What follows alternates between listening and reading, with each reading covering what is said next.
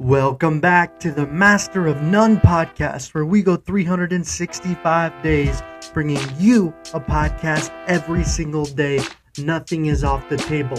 The intention of this podcast is to master the short form podcast as well as informing, as well as entertaining. So sit back, relax, and listen and enjoy the show. As we kind of get more down the line of these podcasts, and I'm doing a lot of research, investigative, reading articles, and just really trying to connect the dots sometimes in certain situations. And I think probably one of the most eye-opening experiences as I do these podcasts is potentially either the level of corruption within our federal government and how high it goes and how much influence rich people truly have within certain environments as it relates to political candidates and or political appointed candidates. And I think a story that is breaking, and it's from the ProPublic, and the ProPublic is titling an article called Clarence Thomas and the Billionaire.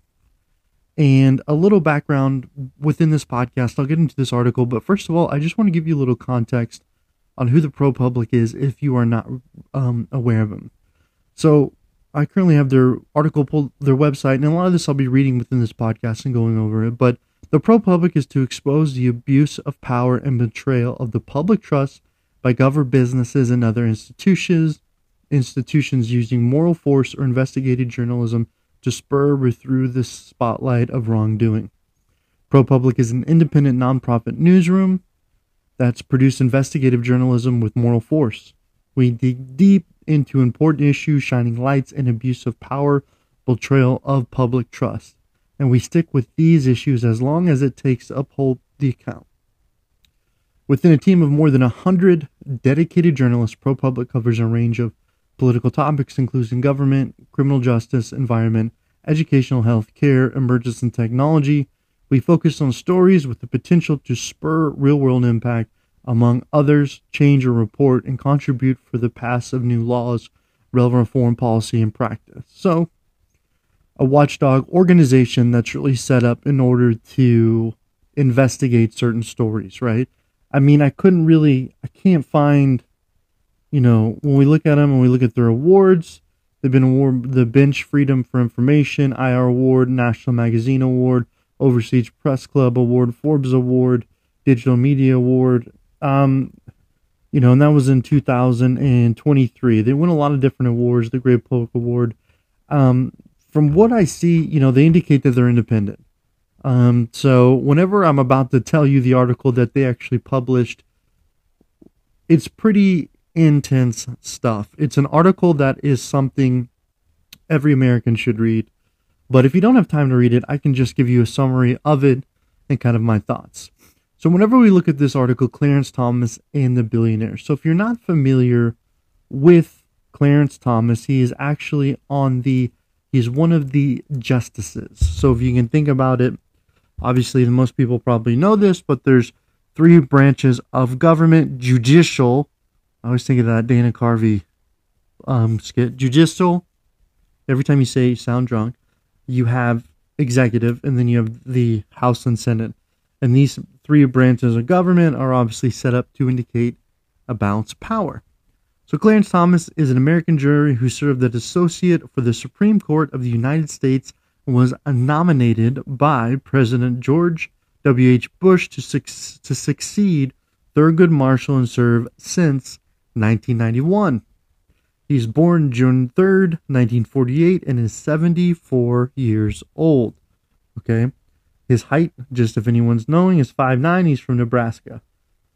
So, if we look at his political affiliation, registered free to, essentially he is registered as a conservative, and that's what he's been known for, grassroots conservative, passing a lot of different bills, and going from there. So, and whenever we look at Clarence Thomas, he is known for his quiet, solid demeanor during oral arguments and his conservative viewpoints that challenge his other Supreme Court justices like Scalia organization. Thomas was born in a small town outside of Georgia, 1948. His father left him, his older sister and mother, 2 years later. So obviously he struggled. He was a single mother left, and this kind of impacted his life. Later on he would go to school. I think he'd be part of a Catholic school where he'd have a teacher that would really influence him. And that kind of goes into a lot of this case in this story of potential being corrupt, if you will, or, take anything you will.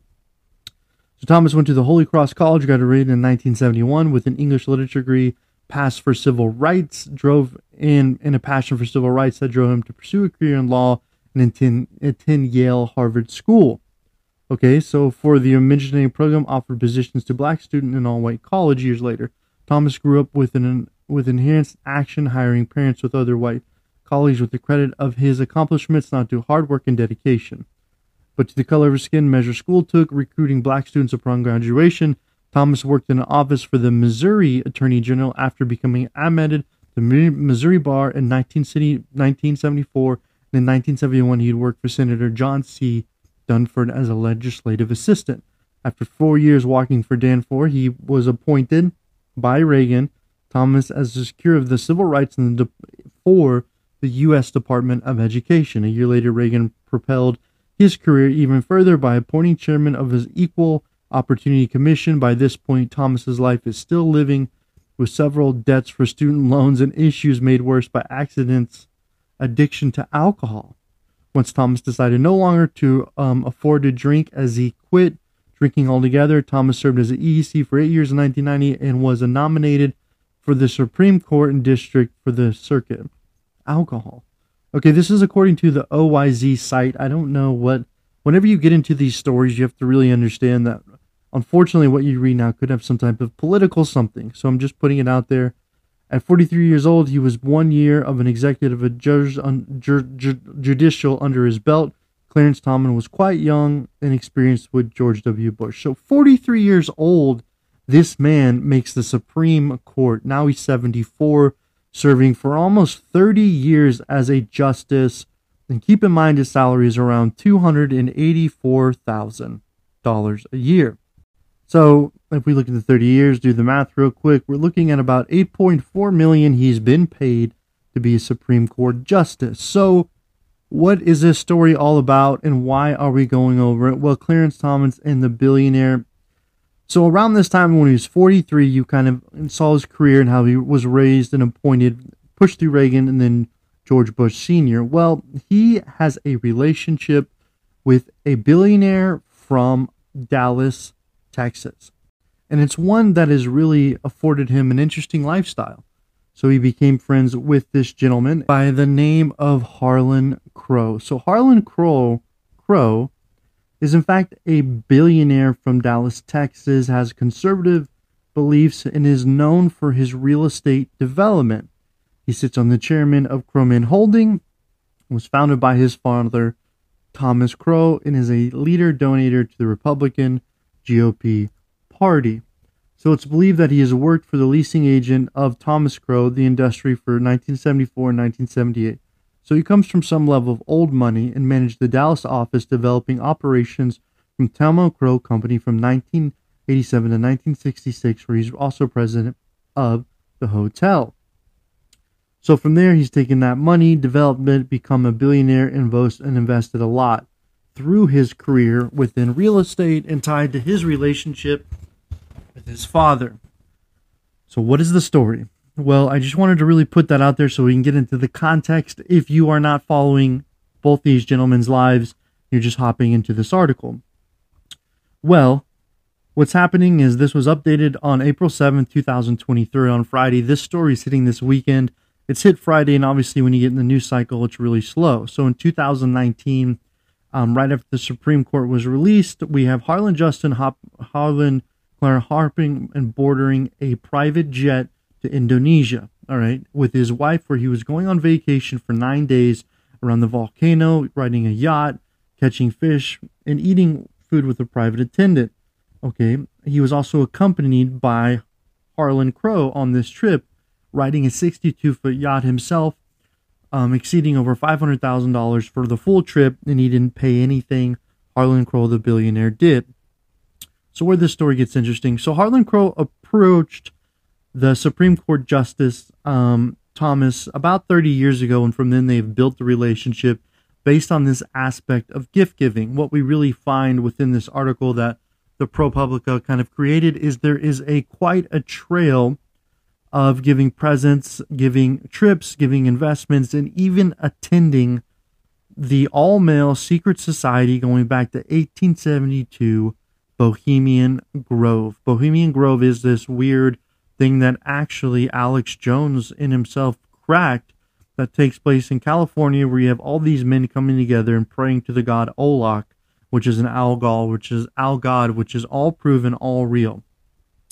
So Harlan Crow himself has been investing and taking family trips with Clarence Thomas for 30 years, and we're looking at a multitude of different things he's done. And the reason why it's kind of relevant is if you receive any gift over $413, you have to report it. If you ride on a public jet as a justice, you have to report it.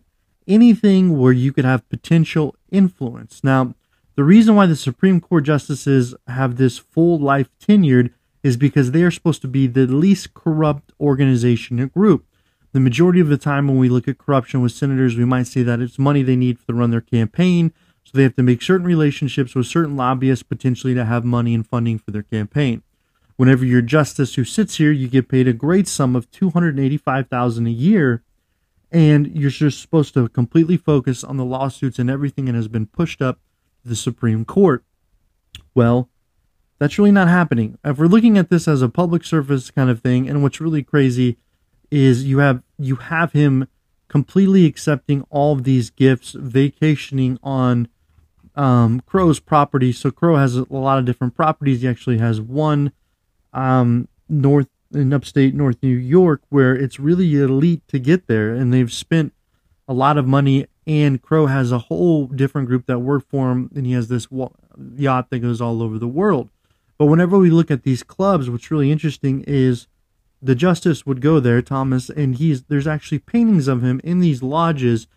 So he has this painting that's actually hanging at the Camp Tombridge's show, and Crow, far right, Thomas second, and right smoking cigars at the Peter at one of Crow's billionaire lodges. There's actually a painting of him smoking a cigar with other individuals who believed who have influenced the Supreme Court to go more further right. Now, what's so crazy is, if we look at the pricing of these hotels, even at a night, which there's a Rockefeller hotel that is really close to this particular location, you pay $2,500 a night, and Supreme Court, Tomlinson hasn't paid anything.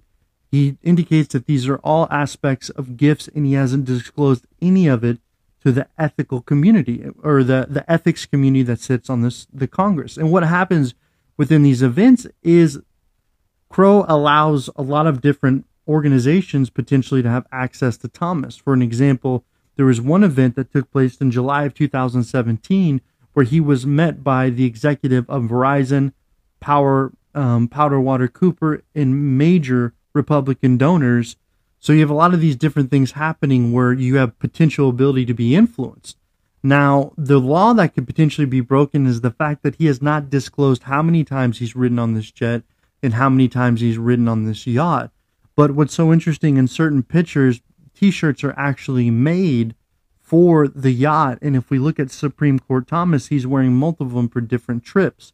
So someone say, why does this matter? Because Thomas is kind of indicating, hey, we're just kind of friends here.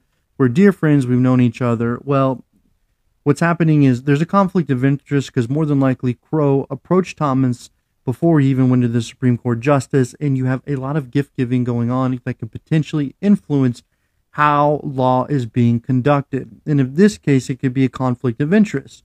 So within this next week, we're probably going to see what's going to happen with the Supreme Court Justice Thomas. It's going to be interesting also to see how very far conservative right news organizations cover this, because he's really responsible for a lot of the movement, and he has a lot of conservative beliefs, which, with this level of corruption, I think it should be reported, because, is he going to stand down as a result of this, or is he going to stay on? I think that's what's going to be really, really interesting. Now, ProPublica did a great job of giving this article. It's really a bombshell and it's quiet, but I'm sure first thing next week we're going to see a lot of different indicators for this unorthodox relationship, because there's ever been a relationship like this for any Supreme Court justice who's received so much from a billionaire. So that's probably the big takeaway from it, that this is the first time in history we've ever seen this. And there's much more to get to, and I'd say go read the article, and I'll post it in the link below. But and I just want to go ahead and say, go follow me on Instagram, Master of None, and please give me any information, and we'll get back to you tomorrow.